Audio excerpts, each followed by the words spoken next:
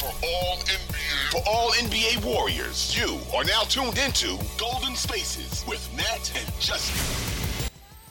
Hello, everybody. Welcome to another episode of Golden Spaces, an Odyssey original podcast. Today we have a guest. So it is Natalie, but Justin is not here, but don't worry. I brought in the man, the myth, the legend, Charlie Cummings, one of my favorite people to follow on Twitter, an up-and-coming but amazing writer, covers the Dubs.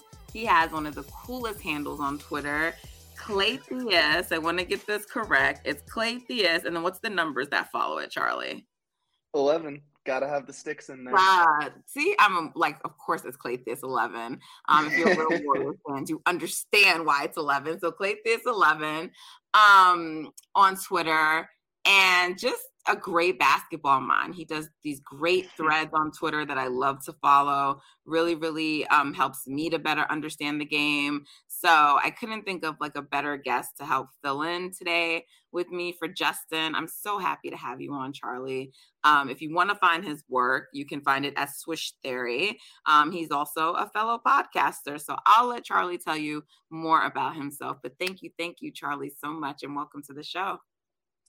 Man, what an intro. And you're not kidding. I got big shoes to fill, literally and figuratively, with Justin. But yeah, like you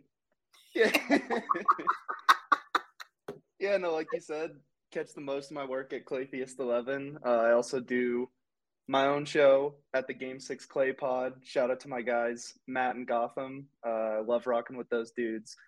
I'm just super stoked to be here. Well, I am super stoked to have you. Justin is too. He's actually quite a little disappointed that he's missing this. We're all in different time zones right now. Typically, Justin and I are both in the East Coast, but Justin is on the West Coast right now temporarily, briefly, like for a little trip. I'm on the East Coast, and Charlie is on Mountain Time, right? Is it Mountain Time? That's correct. So, like, we got our signals crossed a little bit with the time zone. So he's really disappointed not to be here with you, but I will do my best to hold down the fort. So, Charlie, tell us a little bit about yourself, because you're based in Denver, or Colorado, rather. I shouldn't say I assume and know the city. But how did you become, like, are you a Klay Thompson fan, Warriors fans? How did you become to follow the Warriors? And is there any connection to the team in terms of, like, Bay Area, like being from there or anything like that? Yeah, so I was born and raised around there, like south of the city, around the Menlo Park area. I never grew up in a big sports household. You know, it was always, my dad didn't really care. My mom was super into baseball, so that's kind of what we watched. And my friends were all big Warriors fans, and so I finally got into it. I want to say around 2011. Like, I have vivid memories of that beautiful Harrison Barnes tank. Mm-hmm. That's kind of where it all got started. And I think I really just quickly fell in love with the game. Like, there's just so much available for you to see. One of the favorite things, my friend Laro, at Laro Hoops, everyone's got to check him out. But he says that basketball is like trying to drink a waterfall. You just like never trying to understand it. There's always more than you'll never know. And it just fascinated me. And so I think really around when the like pandemic started, I was like, you know what, might as well just go for it and try to, get into this writing game. And it's worked out really well. I have so much fun trying to learn about this team and having other people learn along with me. And it helps you meet a lot of great people. Oh, thank you. Have you, because I've never played, and I'm very open about that. I don't think you need to have played to cover basketball, but I kind of get double whammies, especially as a woman. It's like, oh, you're a woman. Oh, you never played. What do you know? I mean, I don't get that like from everyone, but there's still some of that out there. But I think in general, when you haven't played, there's sometimes this notion like, what are you doing? We've evolved past that as a society, but we still get that. So like, have you ever played, even if not like, you know, like I always say, like Justin everyone doesn't have to play professionally, but my best friend played basketball. A lot of people around me are hoopers, even though I didn't actually hoop. So I'm always curious Yeah. about people who hooped versus who didn't. Yeah, well, we all know Justin's out there. He's posting his highlights every week. Mhm. But I don't know. Does an eighth grade basketball championship count Of as a course valid it playing does. Of experience? course it does. I love that. It's more than I have. I talk my shit, and I never ever, besides maybe in gym, picked up a basketball. I'm Jamaican, so we're track people in my family. We loved watching basketball, but like Jamaica's about track and field, and so that's really the sports that we did. And I was a cheerleader. And someone tried to tell me cheerleading isn't a sport. I'm like, it absolutely is. But anyway, rude. Rude. Yeah. Oh, come on. I see a cheerleader doing anything, and I'm like, I don't have the coordination. I don't have like the core strength, the jumping skills. Like, I cheered for basketball though. Like in my school, we had basketball cheerleaders and football cheerleaders. I never did football. And then the one year they like decided to like get rid of having two different squads and like combined it. And I quit after 2 games. I'm like, I'm sorry, I just cannot cheer for football. So I ended up not cheering that last year. But yeah, I've always been a big basketball fan. And so I don't know, I can't tell you why, but I've just always loved it. And I'm so happy that I get to have a profession talking about it and covering it.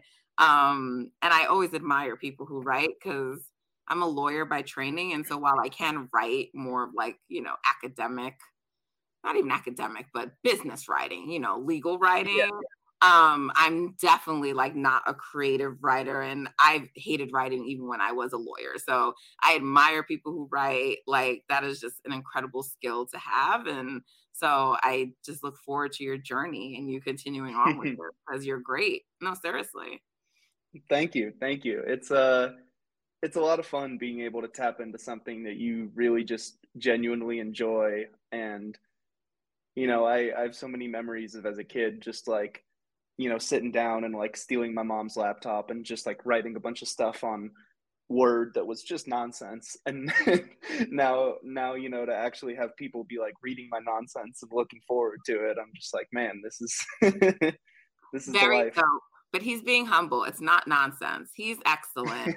One of the things I like about Charlie in general, because I consider myself always to be a student of the game since I didn't play, is the way he breaks things down in a very like common sense way. You know, like some people, like they're great, but it's just like over my head. But he really makes it easy for me to understand things. And if like again, if you're not following Charlie already, you should be, especially on Twitter, because he does these great breakdowns and he like takes pieces of the game, like from each game, and he'll do these threads and kind of let you know like what's happening. And they're really informative. So thank you for the great content.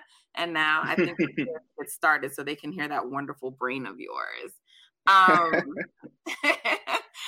Last night, the Doves get a victory in Cleveland, down all of their key guys. Not all of them, but four of the key guys. Let me start here. Were you surprised by that win?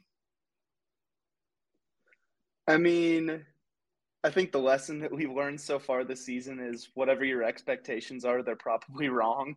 So in hindsight, it's not surprising at all. But when I was watching it in real time, I'm just like, man, this just feels so weird. Like usually the Warriors are the team that are kind of, you know, beating themselves. And, you know, Right. I don't want to take away from how they performed last night, but it just felt like, you know, Cleveland was kind of stumbling over things. They didn't look like the confident team, and the Warriors were just, they were firing offensively. I mean, taking 43s, making over half of them, like they really brought it. And especially like you said, on a night where they're down their key contributors, it was huge to come out with some energy early. And, you know, even leading after the first quarter to me was surprising. I was like, hey, that's a moral victory right there. And then they just kept piling on. So yeah, I love to see it. And you especially love to see Jonathan Kuminga back, JaMychal Green's back, and he looked pretty good. Ty Jerome, just balling whenever he's called on. You're a So big it was a Ty fun Jerome win. guy. We're gonna get to that, but you're a big Ty Jerome guy. Mm-hmm. They had a lot of energy and intensity last night. Something, by the way, that we love to have on Golden Spaces. We often do like a vibe check and see what the vibes are. And even if the Golden State Warriors are not giving us immaculate vibes, Justin and I always have the vibes. So hope you have vibes for today, Charlie. But, you know, I wish I would have said this because people are going to be like, yeah, sure, and that. But I really did think they were going to win the game. But we didn't record after the Boston game. And we're going to get into Boston guys in the next segment.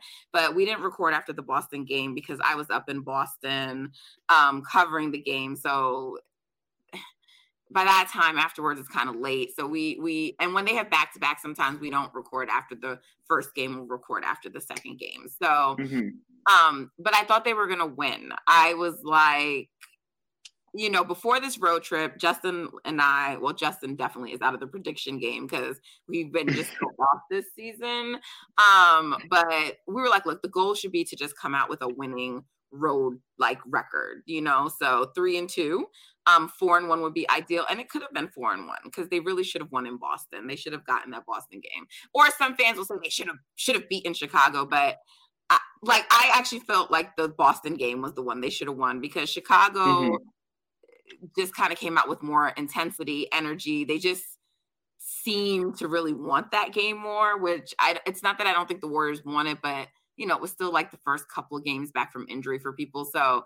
But Boston, they just had in control, right? And they sort of let it go. And so I do think they should have been 4-1, but whatever, they're 3-2. And like, that was the goal. Like, you just want to start winning more games on the road than you lose. They did this road trip. And I mean, you got to say Cleveland is the most impressive one, right? To do that, being down Steph, Dre, Clay, and Andrew Wiggins, like, you got to give them credit. So I don't know. I think I just had a feeling, and I remember even last season, and this team is very different, but the Baby Dubs had a tendency of like showing up for games, and they'd won a couple, or they would keep it competitive and keep it close. And I sort of feel like Jordan is starting to really finally get into rhythm for the season. I knew Ty Jerome was going to want to like show out. They were getting Kuminga back. No matter your feelings on JaMychal, they were getting him back too. So I thought there was a chance, and I knew Cleveland was going to likely be down Donovan Mitchell. They haven't been playing that well lately. So I just thought that they had a chance, and I kind of felt like they were going to sneak away with the win. And they did, so I'm happy. Well, you thought right. And hey, Justin called it too. I saw him like right after they dropped the injury report. He's like, they're going to win by 5. He had it down exact. Okay. He had it down. Yep. Maybe he should get back in the prediction game. But no, like you said, being down all the contributors, like all the key ones is huge. But one guy sticking through, our Iron Man, Kevon Looney, he's just like the way that he can sort of like mold what he needs to do on the floor. And especially against a team like Cleveland, where, you know, you're dealing with Jared Allen, Evan Mobley, Kevin Love, like they got size. They do.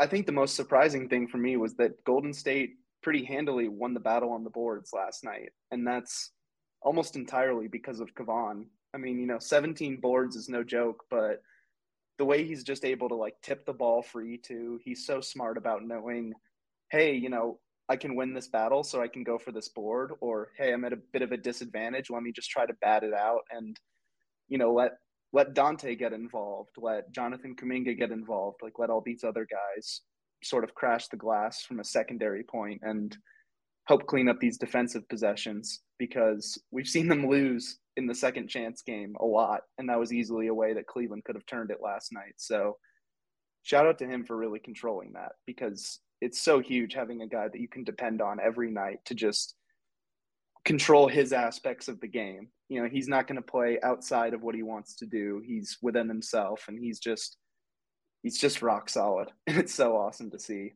And with Jordan too, I mean, I think one of the bigger questions for his career is consistency. Like, how can he contribute on a night-to-night basis, and he has just been on an absolute tear. I mean, over his last 12 games, he's got 11 20-point games. Yeah. Like that that is not the player that we saw early in the season. And no, it wasn't. And I think I don't think the fan base was being that fair to Jordan. And I'm not saying that like he wasn't making mistakes and didn't have to clean up things, but I think people really what's the right word? Maybe it was just wishful thinking. Maybe they just really want to move on past it. And the team doesn't talk about it much, but I don't think people really understood the gravity of like the Draymond situation and any lingering impact that would have had. And then I don't know that people really appreciate like what it's like to kind of be yo-yoed around in the lineups, you know, meaning like you're starting, you're going to the bench, your role is different. In the beginning of the season, they were trying to have him be much more of a facilitator and set people up, you know, when Wiseman was on the court.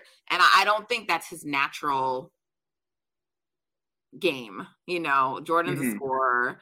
I think he's like a slightly above average playmaker. I don't think he's that great at it yet. And I don't know if he will become that, but I just think like he's being asked to do a lot. He's still a young player. He's still learning. So there's just so many things. And also who they had out there on the court with him, you know, like asking him to move that unit, you know? So I'm so proud of him. And I just still see so much potential in him.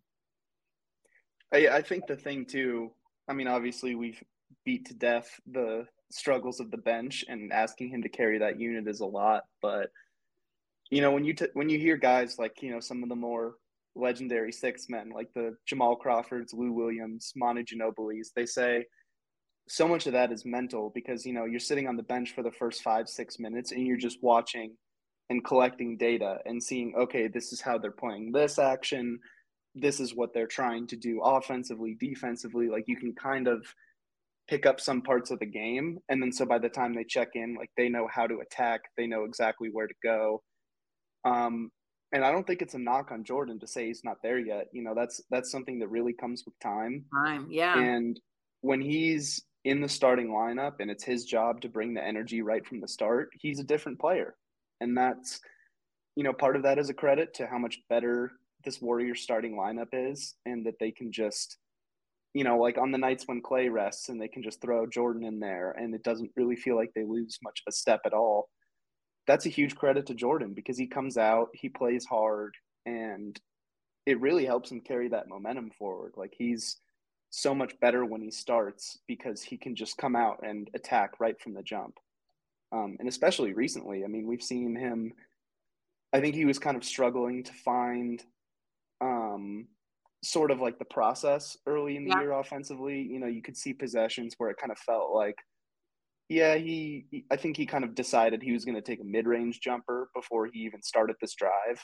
Right. You know, and now he's seeing, okay, I started this drive. I got a good angle. Time to get to the rim. Like he's being a little more reactive and a little more creative. And even though it's not translating to that playmaking, like you said, I mean, the scoring has just been so much better because he's getting to the line, he's getting to the cup.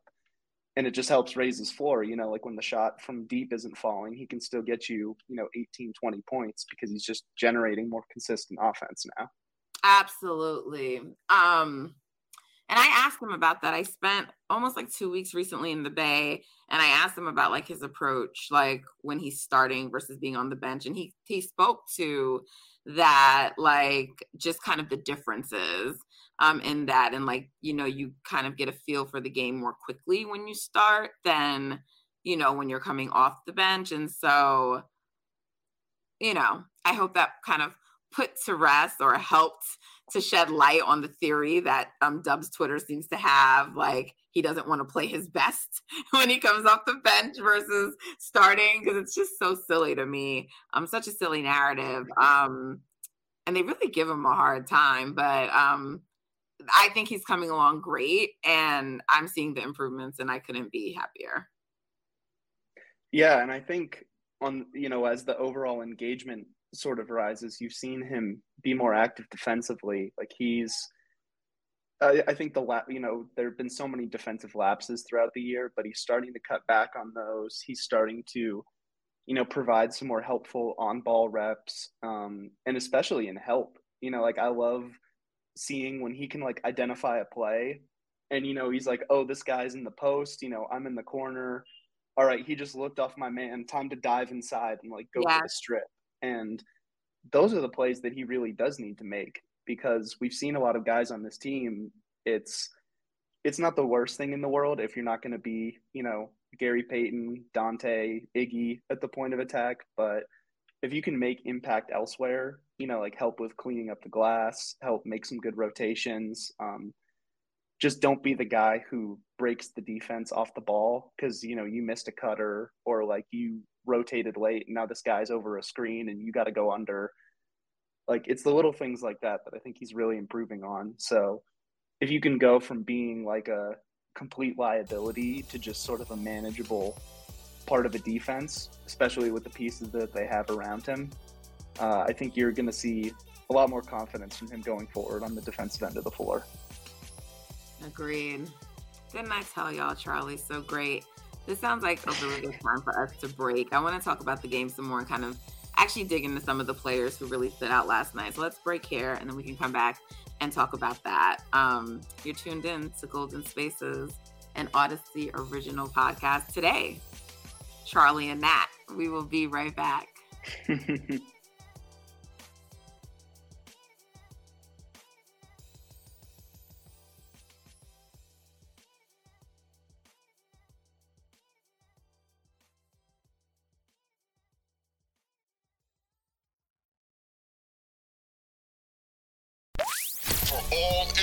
For all NBA Warriors, you are now tuned into Golden Spaces with Nat and Justin.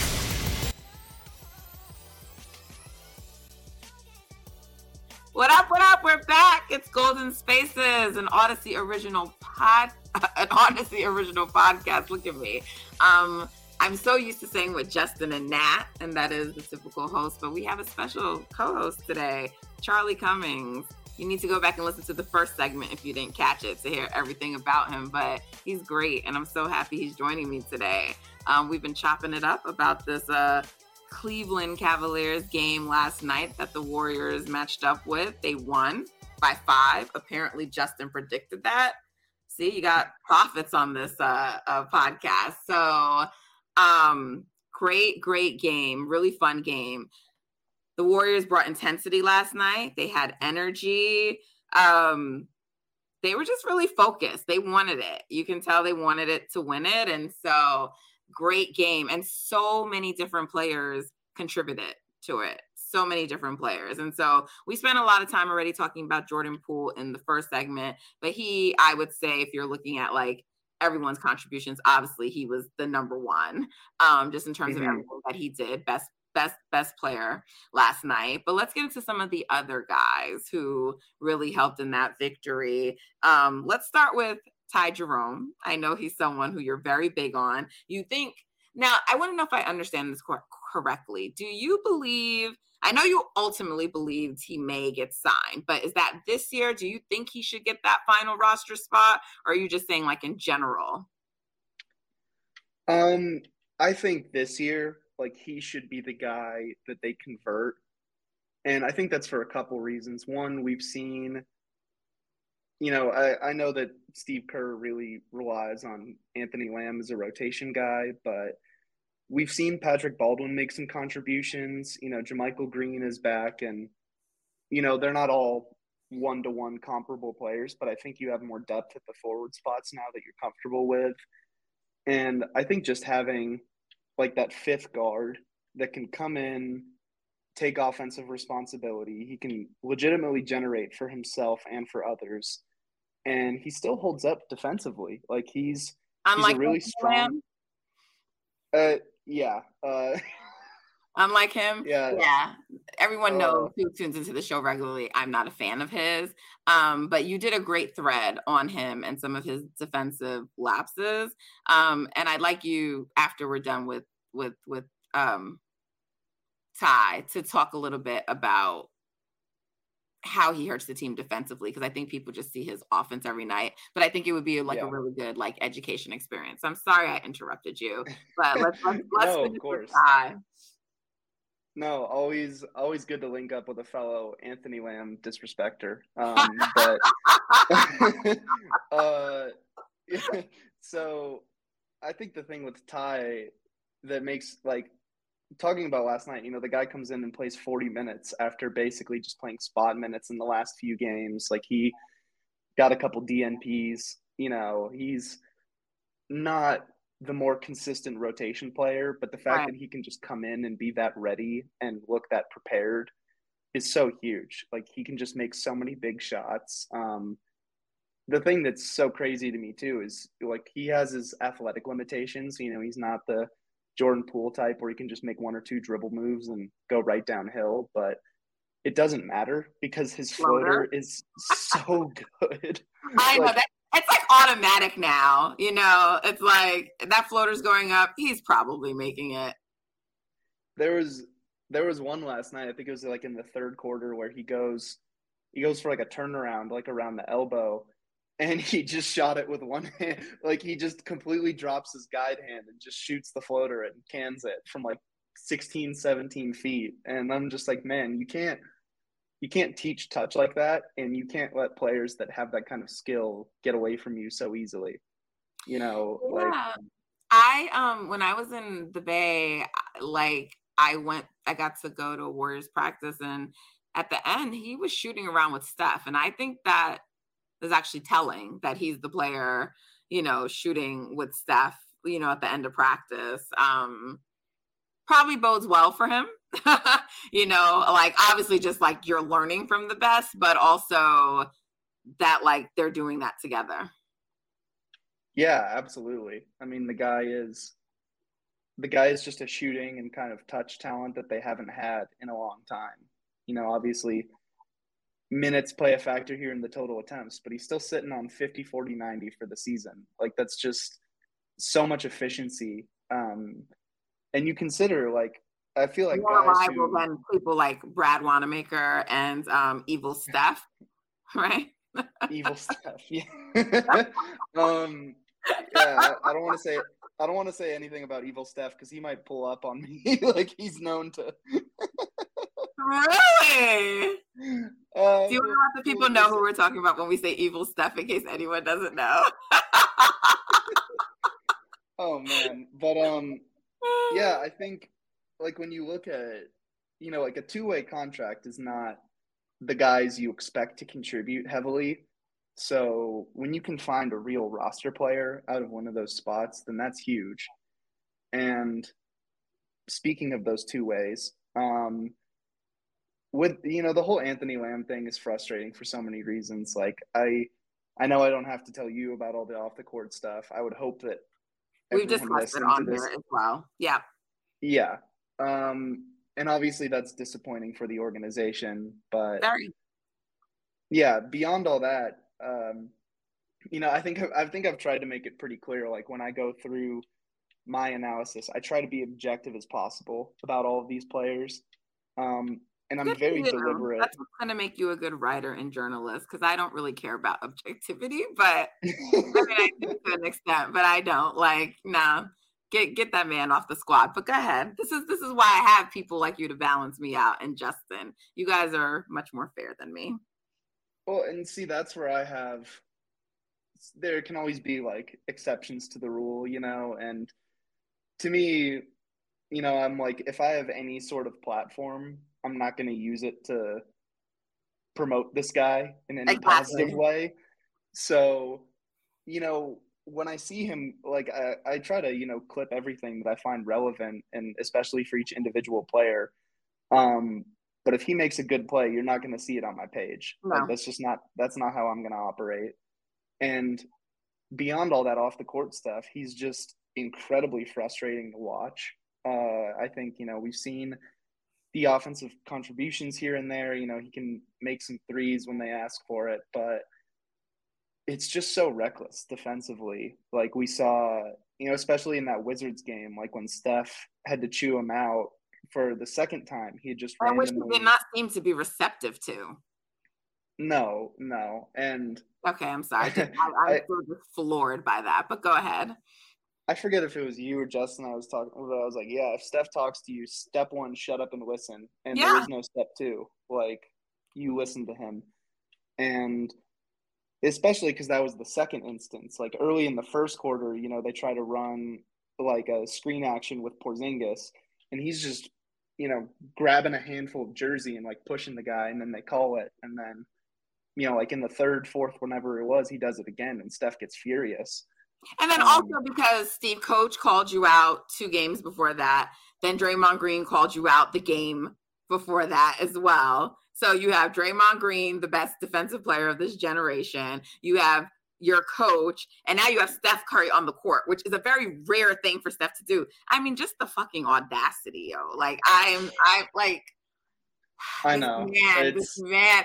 We said last episode, or maybe 2 episodes ago, that we were not going to talk about him again. But I think what I really want you to help answer, because I think you'd probably be able to better explain it than me, is what is it about him?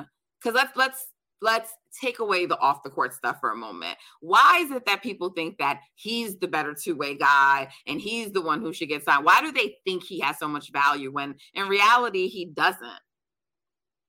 So I think that's where you sort of see the divide of, I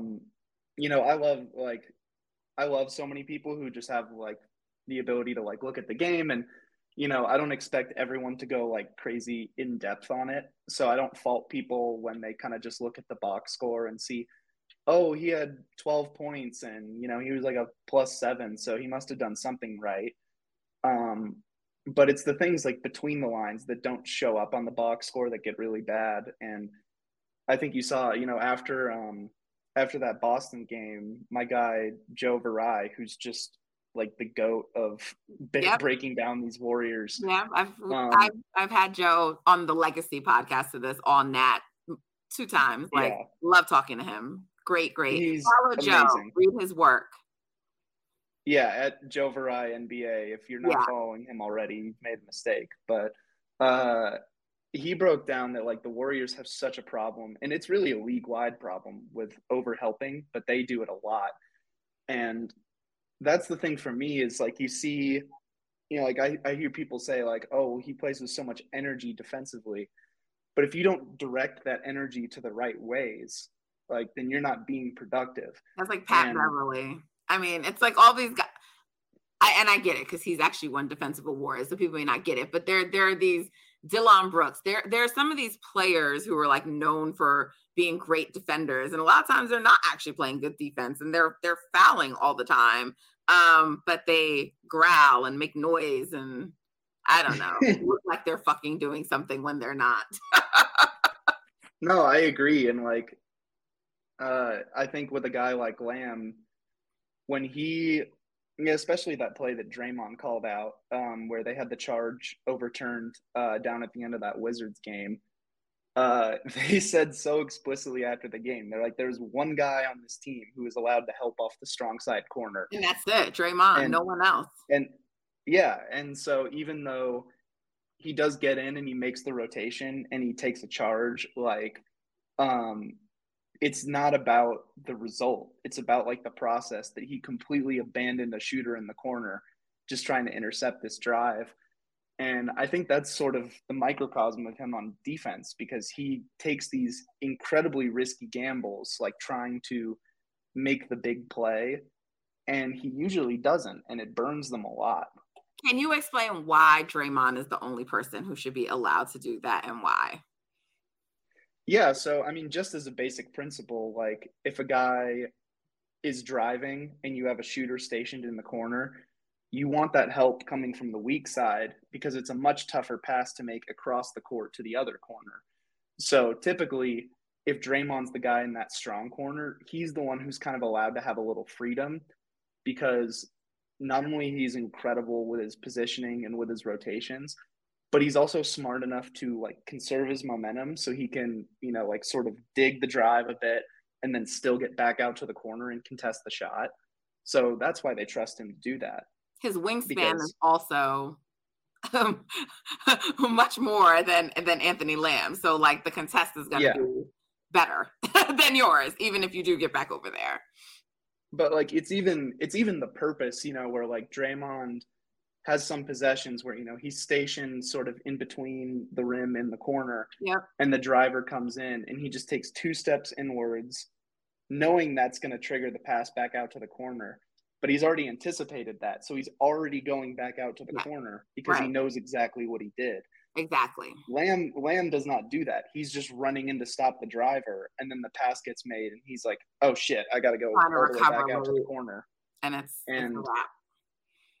Yeah, exactly. And I think you've seen, like, he can have some solid on-ball defensive reps, but I think that's the thing that's the thing that I think points more to the state of this roster right now is the mistakes that he makes would get him pulled by Steve Kerr so quickly if they had any other option. Like, Kerr must just be so fed up watching him take unnecessary fouls, like make bad turnovers, like the same things that got Moses Moody benched and have kept him benched for a long time. But Moses can't, play a small ball 4. So here they are. Even as egregious as his, I don't feel like they are. No, I don't think they are as egregious. He's still a sophomore player. He makes mistakes. And, I understand when people say, hey, like Lamb's not, that much older than him. But it just comes down to the position. Like if you switched it and, Moses was like 6'7" and can kind of play the 4, he'd be getting all the minutes. It's purely just positional. What is happening with this roster and the depth. I would prefer Kerr than use PBJ. Then I really would.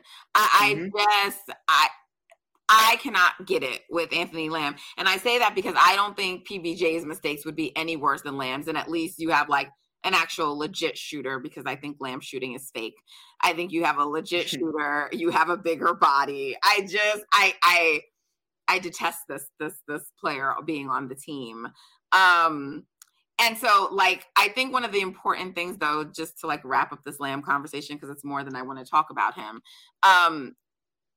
So when people are just like, but he's doing all this other stuff on offense, right? Because I've heard people brought up like Jordan Poole, and I'm just floored because it's like Anthony Lamb is in no way giving you what Jordan is, like from an offensive standpoint. So please, let's stop that. And when I always say he's going to give up anything he gives you on offense, because it's like between the fouls and the negative plays, like many times when he comes on the floor, the other team goes on runs, right? So that's what it is. It's like all of his mistakes, even if you don't always see it in the form of, oh, he fouled someone, it's because of all the defensive mistakes he makes, that other team can like just go on a run and get back in the game. And that has a lot to do with him being out there on the court. Right.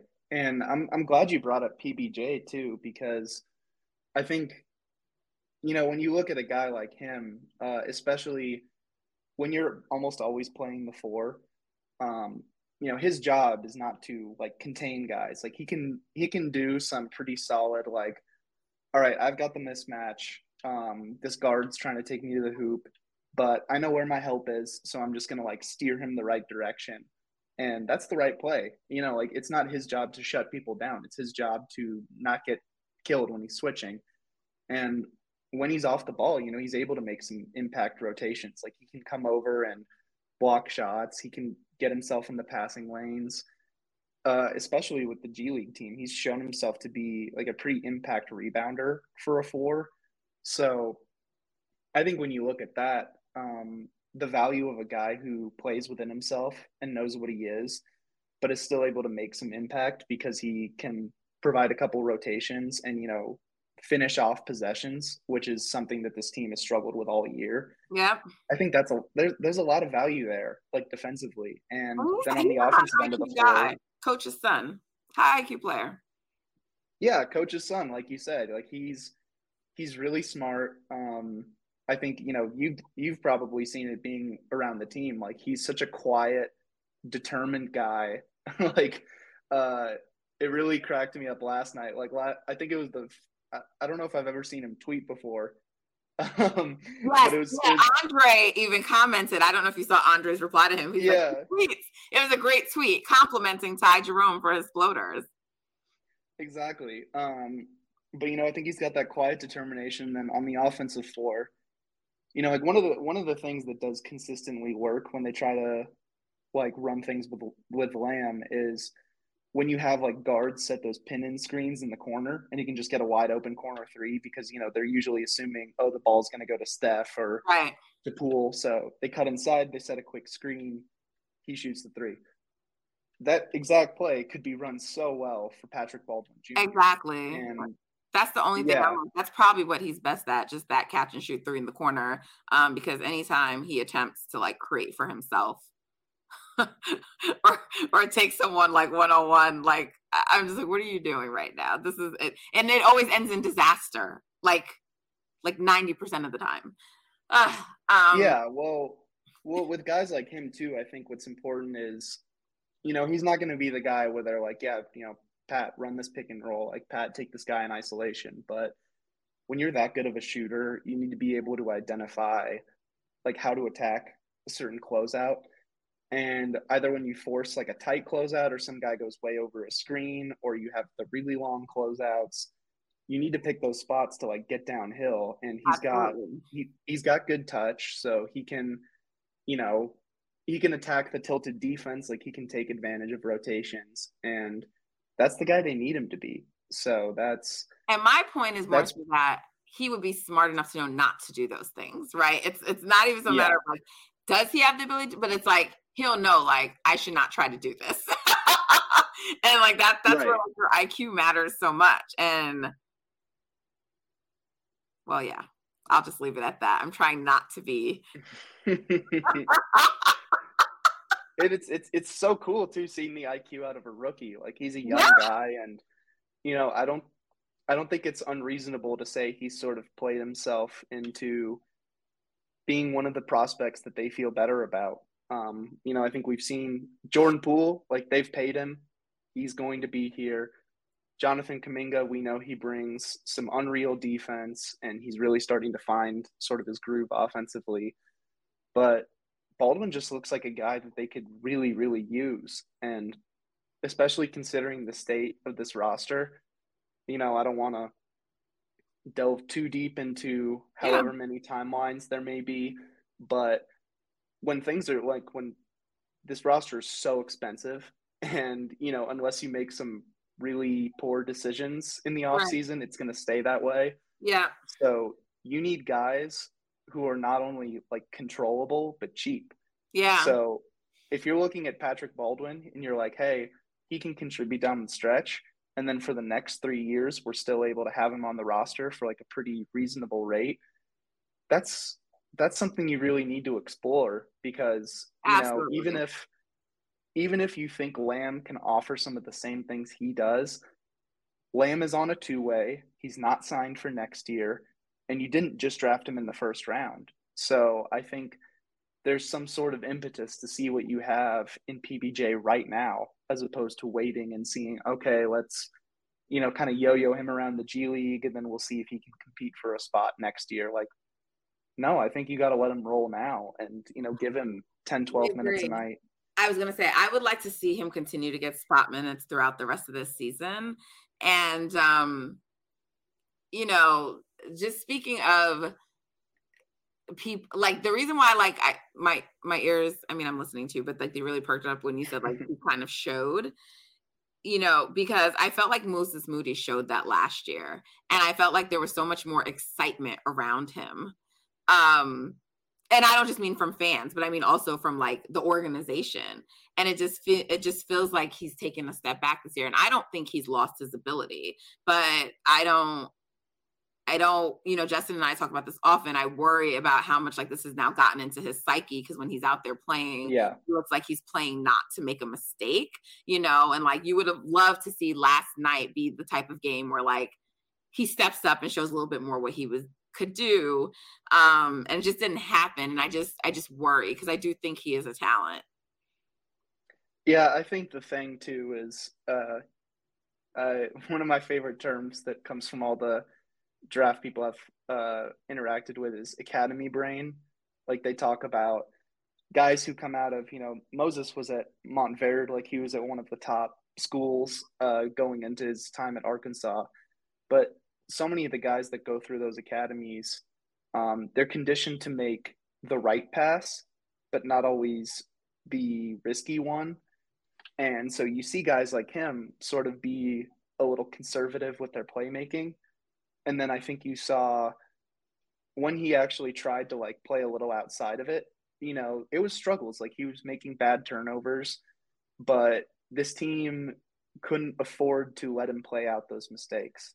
And I think he's sort of where the rubber meets the road with this whole two timelines thing, because I think him more than anyone just needs to be out there playing through those mistakes, and that's how his development would work. But at the same time, can Golden State go out and give him 15, 20 minutes a night to play through these things and see if there's a player in there? Because so then send him back to the G League too. I mean, I'm not even trying to be funny, because at this point he's just sitting on the bench, and how is that helping him? Yeah, I think that, or I think it makes him a really obvious trade candidate. Yeah, I don't want to trade Moses Moody. I don't, but it's just like you're really hurting his growth. I do. I feel that. I feel bad for him.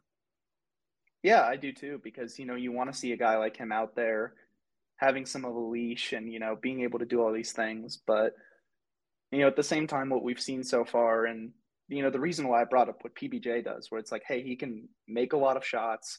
He can maybe attack a closeout now and then. He can get you some boards.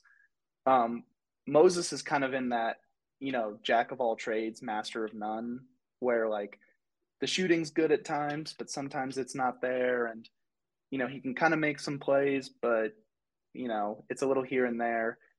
He's not a huge impact rebounder. The defense it's a little tough, because he's a little too slow footed to deal with those quicker guards. And I think figuring out, how to play up defensively, like especially on bigger wings, is something that takes time. And that just comes back to they don't have the time to give him. And like that's not a huge knock on Moses. And I don't think it's a huge knock on the coaching staff either, because, if you're Steve Kerr, there are only so many sort of like variables that you want on a given night. So if you're like thinking, I don't really know what we're going to get from Moses tonight if we play him, then I understand why he's, been sitting on the bench. And that goes back to, like find a trade for him where you can bring in someone you can trust to contribute right now and maybe for the future, or, put him in the G League a little bit, let him get some confidence back, especially on the offensive side of the ball. So that's sort of where I set out from him. Like, I like him as a player. I think he's got a future in the league, but I just don't know that Golden State has the sort of opportunity to give him right now. Okay. All right. It's a good time to break, but before we do, just anyone else that you think needs to be shouted out from last night. We talked about Loon a little bit and what he did in the game. We got into great detail on Jordan and Tide. And we even spoke about Lamb, not to praise him, but I know people will still think he did a lot last night. So we got to that. JaMychal Green. Thoughts on him last night? I mean, he showed, he can still hit a three now and then. He can impact the glass.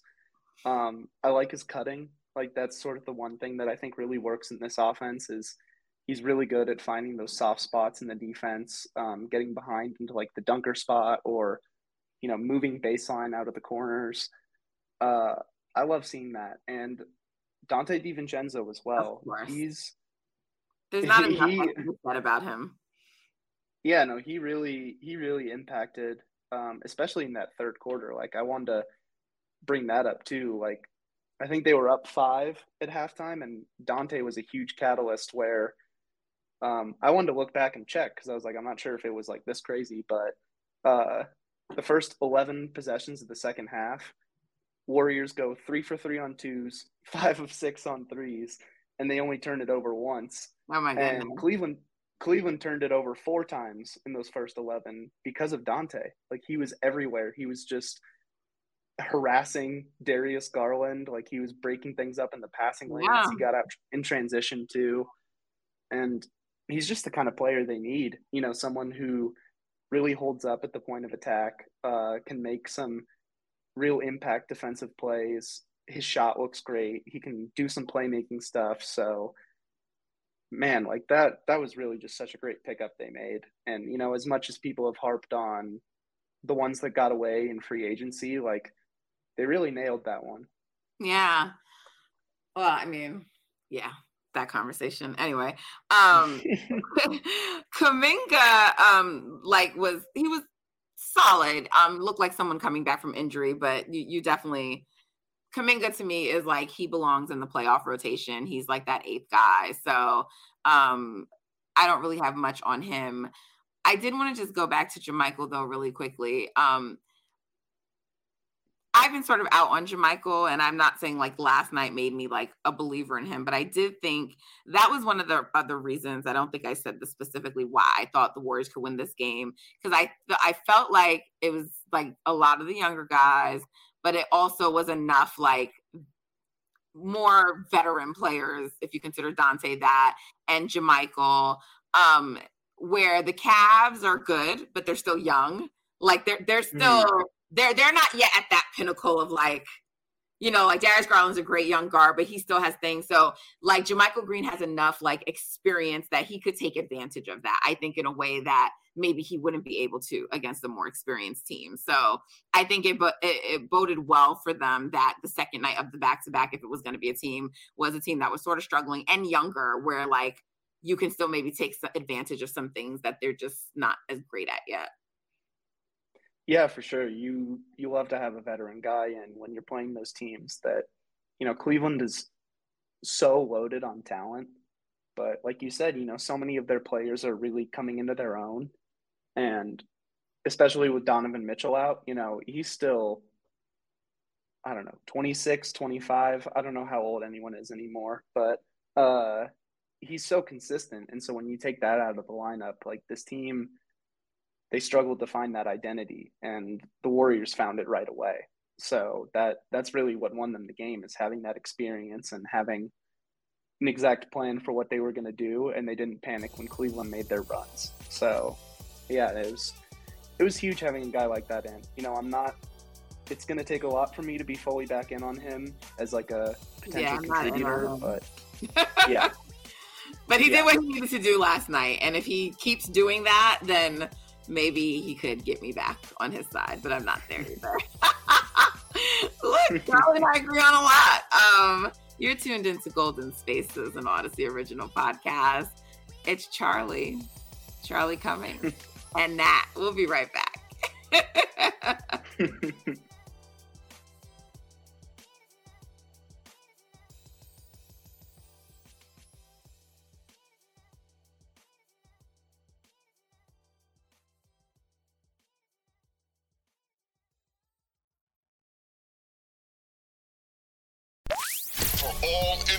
For all NBA Warriors, you are now tuned into Golden Spaces with Nat and Justin.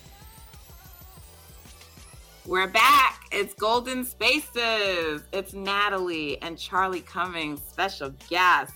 Follow him, at Claytheus11. It will not disappoint. He will not disappoint. And read his writing. You'll be better for it. You'll be smarter for it. A reminder to Dub Nation, today is the last day of All-Star voting. I think this is the first year we're only going to have one All-Star. I think it's going to be the first year we're only going to have one All-Star. And that's largely due to record. But it is what it is. I really feel bad that Andrew went down when he did, because I think he would have had a strong case to be an All-Star and would have just really, I mean, if the finals didn't shut people up, you know, I mean, the way he was playing at the end of the season, there's no way you could say that he didn't deserve to be in the All-Star conversation. So, vote, guys. Today's the last day to vote. We know Stefan's going to make it, but still, just vote. Last day. All right. So, The road trip has ended. The Warriors played the Celtics in a game, I must say, they were pretty mad about that they lost. And I would say the last 2-minute report maybe validated some of their anger a little bit, because they're just an egregious amount of missed calls that all would have went the Warriors' way.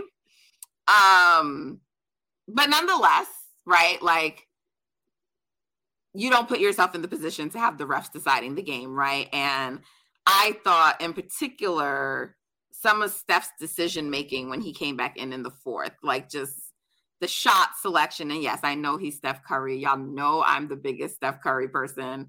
So I'm never going to get on here and say he's trash and all of this nonsense, but just settling for a lot of threes. And, you know, a couple of times this year, he's talked about like going for the hero shot and things like that. So I didn't know if it was some of that. Speaking to some people around the team, they were like, some of it's fatigue. Like, not that Steph has said that, but they're just like, look, he played like 40 minutes or like whatever it was. He's still, you know, I think people got to remember he still at that point was only 5-6 games back, 5 games back from injury. And I'm not saying it from the standpoint of like, oh, he's still too injured to be playing, but like even for who I consider the best conditioned athlete in the NBA, like it still takes time to get back to that level and into game shape, you know? And someone had also pointed out to me that they thought maybe he rested a little too long on the bench, so he went cold.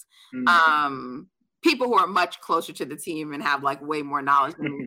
I thought those were like really good points. And so I'm curious what you thought when you were watching him in that fourth quarter. Yeah, one thing touching on that too, like there were so many calls that went against the Warriors, but in general too, like, you know, just to give some credit to Boston, like I'm not the kind of person who's going to be like, you don't ever chalk it up to refs. Like, yeah, agree. When you have that many chances to win a game and you don't, it's on you. Like if you start blaming other people, then you're going to completely lose the narrative here.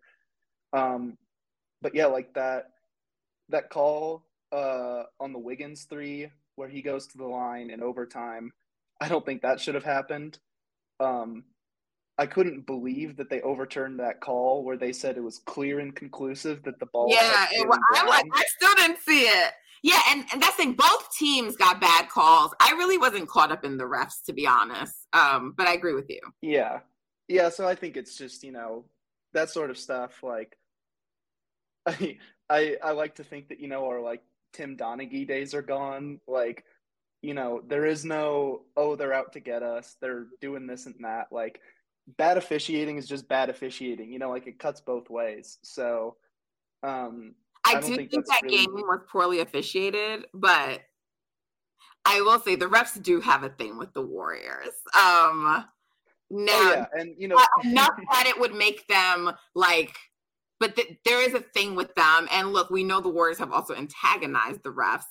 Where it started first, I don't know, but people who know refs, but they don't like them. You know, they don't like the Warriors, and that includes Steph.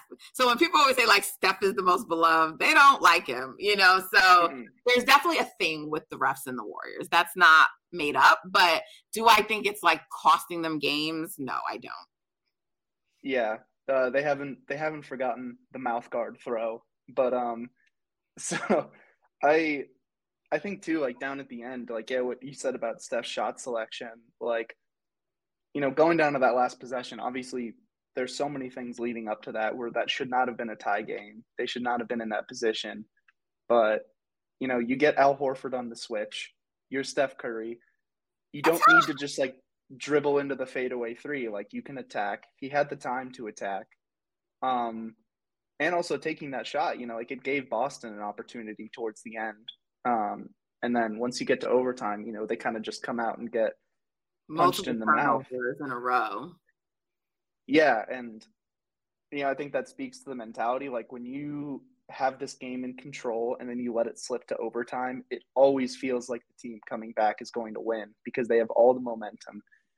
And that was the case. But we're more than halfway through the season, so now's not the time for moral victories. You just want victories. But it does speak to how good this team is. Like, even without Kuminga, without Clay, like I feel like it was one of their better losses. Sorry, not without Clay, but yeah, like when you're still missing major contributors and you're able to hang with one of, if not the best team in the league right now, all the way down the wire, like you really controlled the game for a lot of those parts. It just speaks to how good this team is. And when they're fully engaged, when they're locked in, especially in the defensive end of the floor, but when they're able to get into their offensive flow so easily against a team that's that good on defense, it's a good feeling. Like now we've played Boston twice, beat them once, and came as close as you can get to beating them a second time. So that, I think, goes to show sort of my guiding principle with this team is if Steph, Clay, and Draymond are out there, I don't bet, like, you never bet against them.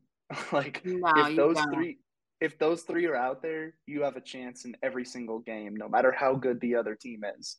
So I just don't have the confidence in a team beating them 4 times out of a series. I just don't.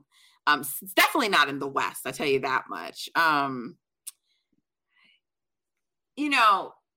So I was in Boston for the game, and one of the reasons I said the Warriors were really pissed about that loss, I didn't know the reasons they were upset. Like, if it was just like a damn, we let it go. I later learned from the Plus Minus podcast, like, they were pissed about like some of the there were like, I think a couple calls on Jordan that they just thought were like clear fouls or just bad calls. Yeah. And so they were pissed about that. So I didn't know the reason, but I knew they were pissed because none of them came out to do post game. So they only did, except for Kerr, everyone talked from the locker room.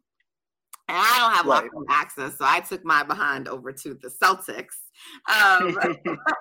which I was going to do anyway. It just depended on who the Warriors were going to bring out, and I was like trying to time it so I could like go, over to the Celtics post game press room. But it was actually interesting to me because I asked Al Horford about just like approach to this game with all the storylines that we create in the media, rematch, all the shit that, getting revenge. And so he politely told me, like, I don't really kind of listen or read or care what you guys say. It was funny though, the way he said it. But then he went on to talk about how much he wanted this game and it was important and how upset he was that he missed the first game. And so like it meant a lot. And clearly, Jaylen Brown came back, and I'm not saying that like he wasn't ready to come back, but like I don't know if they were not playing the Warriors that night, if that would have been his return game. So Jason Tatum played 48 minutes of an overtime game. Both teams had very short rotations. Both teams played their guys extensive minutes. Both teams wanted it, and from the coach to Tatum to Al all commented about like how good the Warriors are. They got a lot of questions about what is it about the Warriors that forces you guys to have to be so creative in terms of what you do out there. So look, these two teams know each other, they respect each other. If this can be a thing, I really do think it's like one of their best losses of the season. And this is the thing I'm going to reveal that I'm like, I might get killed for this, but I'm never rooting against the Warriors. So I never want them to lose a game. But there was a part of me that was like, I would prefer almost in a way if Boston got this game. And I was like, it comes at a really not ideal time because we need to stack up wins. But I don't know, call me like really superstitious, but in 2016, we beat the Cavs both times that year. And the Warriors were on a roll and they just looked unbeatable. And I didn't want it to be in the Warriors' heads that they just like owned the Celtics. The Celtics haven't won a game since like game 4. And no matter what, even though you say you take it seriously, you prepare, like when you just keep beating a team like that over and over and over again, sometimes it can make you just not prepare the way that you should. And so I didn't want them to lose. And maybe I just wanted it to be a really close, tough game. And then the Warriors could have got the outcome and I would have still been okay with that. But I was somewhat okay with going into that game if the Celtics won it. I love to. I've seen you before. Like, I respect so much that you put it out there where you're like, hey, like, I'm a Warriors girl through and through, but I have my soft spot for Boston. And like, you know, you're an East Coast person. So like, I do. Dude, like totally valid. And, you know, I feel like so many people get so caught up in that. Like, I see so many random things where I'm like, you know, people just randomly being like, oh, the league can never let Jason Tatum win a championship. And I'm like, why? You know, like besides all the biases against Boston, like, you know, outside of Jaylen Brown's opinions, like it's not a team that has a lot of players you want to root against. You know, like I love watching Jason Tatum play. Al Horford still being this good at his age is so cool to watch. Like they've built so many good pieces together. They're an incredibly talented team and they're so much fun. But like you said, you know, the fact that they need their MVP playing the last 39 minutes of the game to beat this shorthanded Warriors team, like that's crazy. That's really crazy to me. And I'm hoping, you know, like if this Warriors team can put it together like they did last year, you know, like we've seen that if they're healthy going into the playoffs, there's very few teams that can really compete with them out west. And I want to see this matchup again. Like a repeat of this would be so cool. That's why I said it's going to be a rematch. Warriors Celtics are going to be the new thing. It's no more Celtics Lakers. Like that rivalry is like, who knows when the Lakers will be good again. I'm so glad you took us here though, because I do want to know, what is your confidence level just in general in the Warriors making this like second half of the season push? Because I think a lot of the fan base has given up on that idea. And Justin and I have talked through it extensively on this podcast, but I believe I haven't agreed with all the Warriors decisions, but I do believe there are reasons for why they look like a 500 team to this point, outside of that they just don't care, or this is who they are, or that, you know, the starters forgot to play. Like, I don't believe any of that. I don't believe this is who they are. And I know your record is who you are, but I don't believe it's who they are. I think I think because now they've finally gotten everybody back except for James Wiseman and Andre, you know, that this is now going to be where they're in the position, even if they're going to make a move like in the buyout market or for the trade deadline, to really make that run for the latter half of the season. And so what is your confidence level that they can do that? What are you thinking is going to happen? So I think, I mean, one thing that's really important to me is you got to get yourself out of the play-in. Like having the whole season come down to one or two games. And, you know, we saw it in like 2020, 2021, you know, even without Clay, like this team they weren't the contenders that we were expected, but, you know, they came into that like with the advantage of only needing to win one of two games. And then they lose both right at the buzzer on like a tough Ja Morant shot. And then LeBron hitting his can't see the rim three.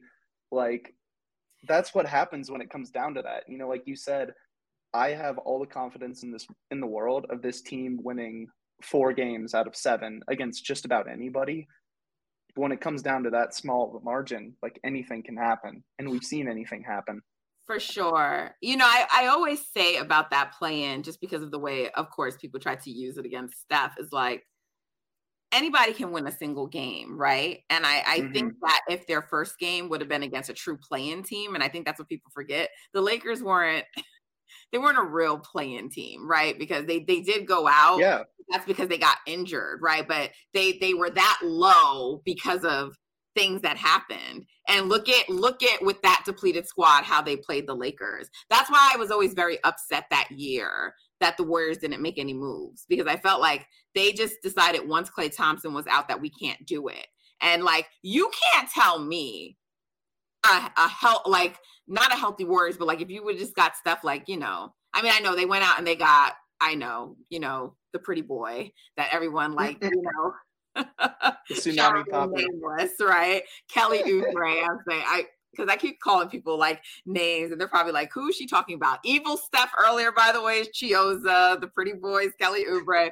But and the Warriors actually had a lot of players out during those playing games. I don't know if people remember, like, they weren't the greatest players, but like Eric Pascal was out, James Wiseman was out, Damian Lee was out. They had been playing to that point in the season with a lot of people missing when they made that late run. And they didn't fill roster spots like after they let Wanamaker go. But like, they would have eventually saw Utah Jazz. I have every confidence in the world they would have beaten Utah Jazz in the series. I really do. They may have not made it to the finals and contended, but to me, that was one of those seasons where there might have been a chance. The Suns, their first time around, inexperience, Chris Paul can say whatever he wants, but Steph lives in his head.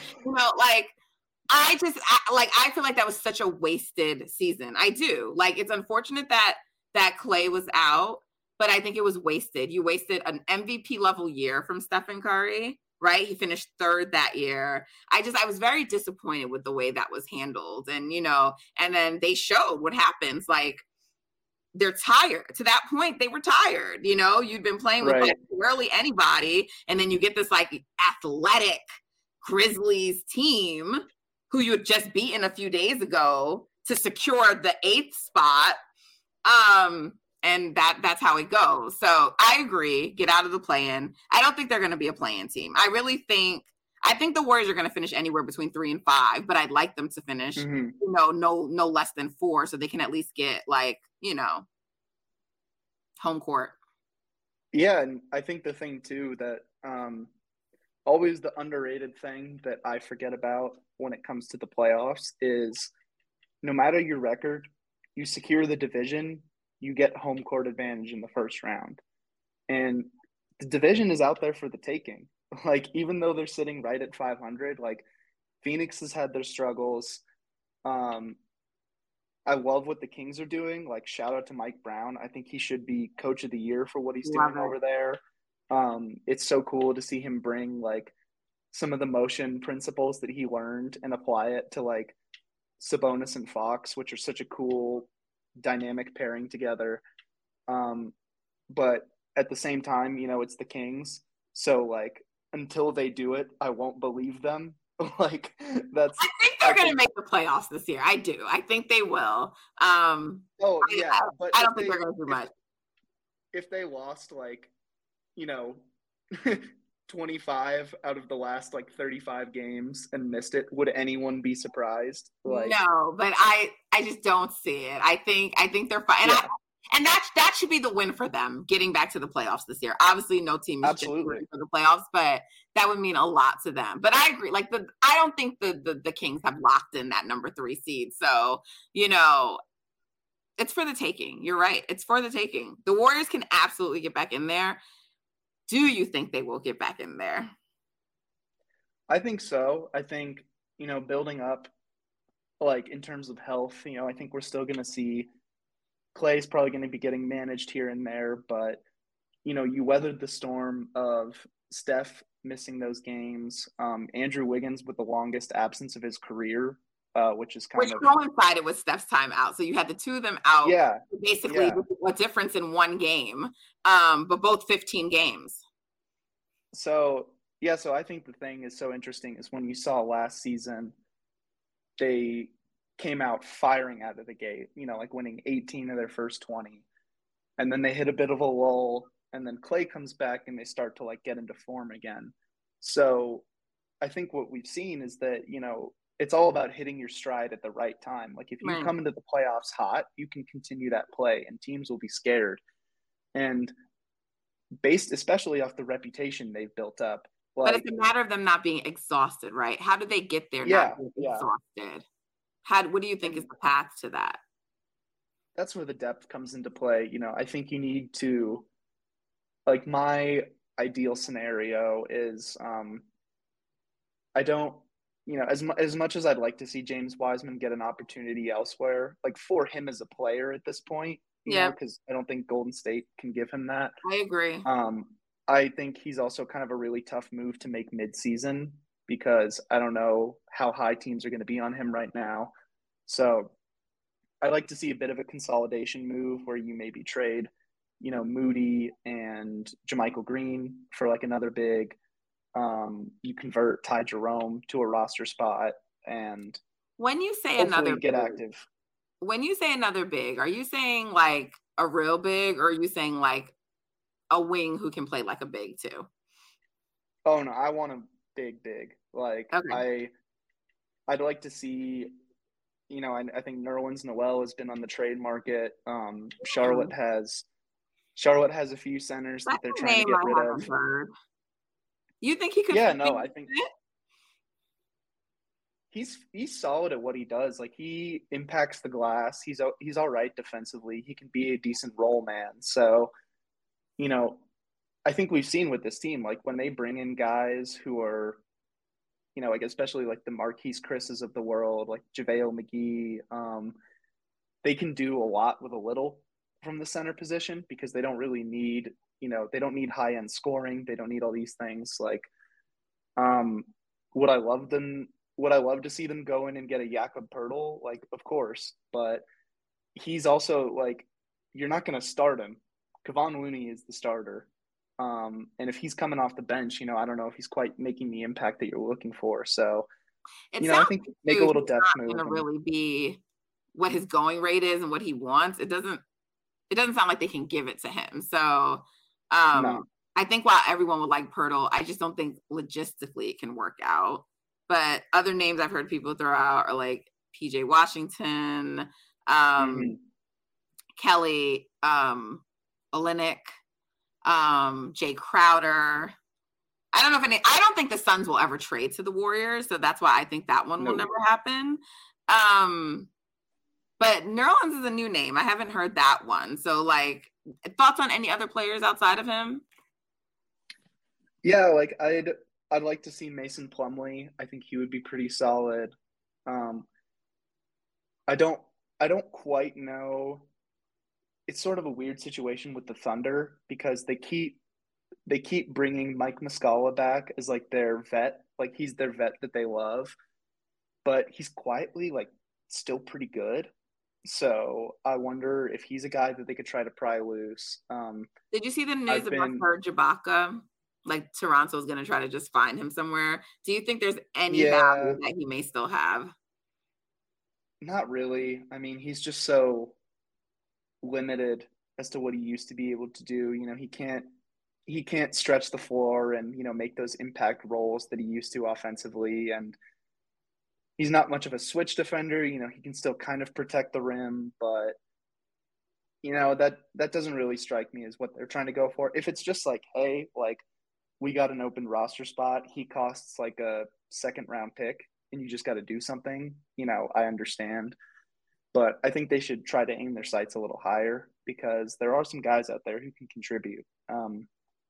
I don't think like my ideal package honestly was if the Thunder are willing to part with Muscala and Kenrich Williams, I am all over that because they need infectious hustle guys, but guys who do the right thing. And that is what Kenrich is. Like he's Okay. all over the place. He's such a good defender. He can space the floor, but he's also not, he's not over rotating. He's not making mistakes that are going to kill you.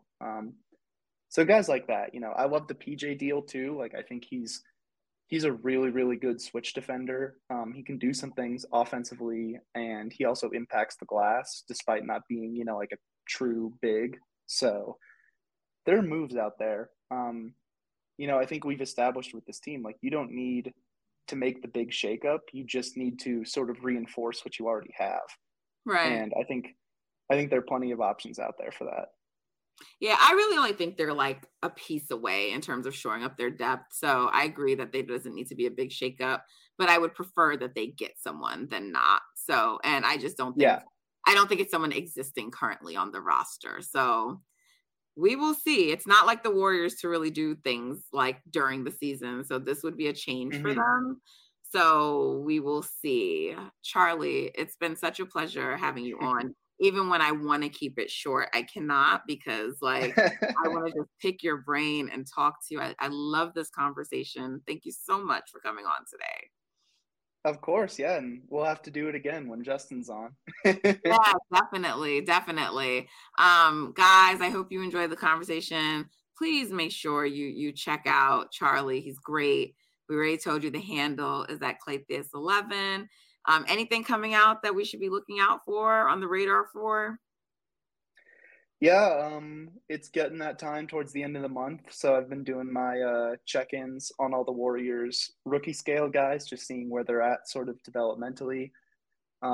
It was a huge December for them, so I'm excited to see how that follows up through the tape through the end of this month.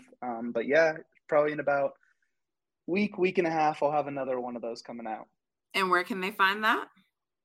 You can find that at Swish Theory on Twitter or theswishtheory.com. There you go. So check it out and subscribe to his pod. Give them the information for the pod, please. Yes, ma'am. At Game 6 Clay Pod, check it out. We're usually doing about one episode a week. You can find us on YouTube, find us on Spotify, Apple, all your good podcast places. I love my guys on there. Listen, guys, check it out. Support up-and-coming content creators. It may not seem like that big of a deal, but the subscribe or following really helps us out a lot. And then if you really like the content, leave a comment, write a review, give a rating. We understand that there's so much content out there for you to choose from and you can't listen to each person, but that little thing helps us out so much. We're all just out here trying to do our best. So we appreciate you. You can tell from this conversation, you're not going to be disappointed with anything Charlie's putting out. So thank you for tuning in. We will be back after the Nets game, but until next time, you know what to do. Subscribe, follow, share, everything I just said. It's Charlie and Nat signing off for the last time for Golden Spaces and Odyssey Original Podcast. Take care. Bye-bye.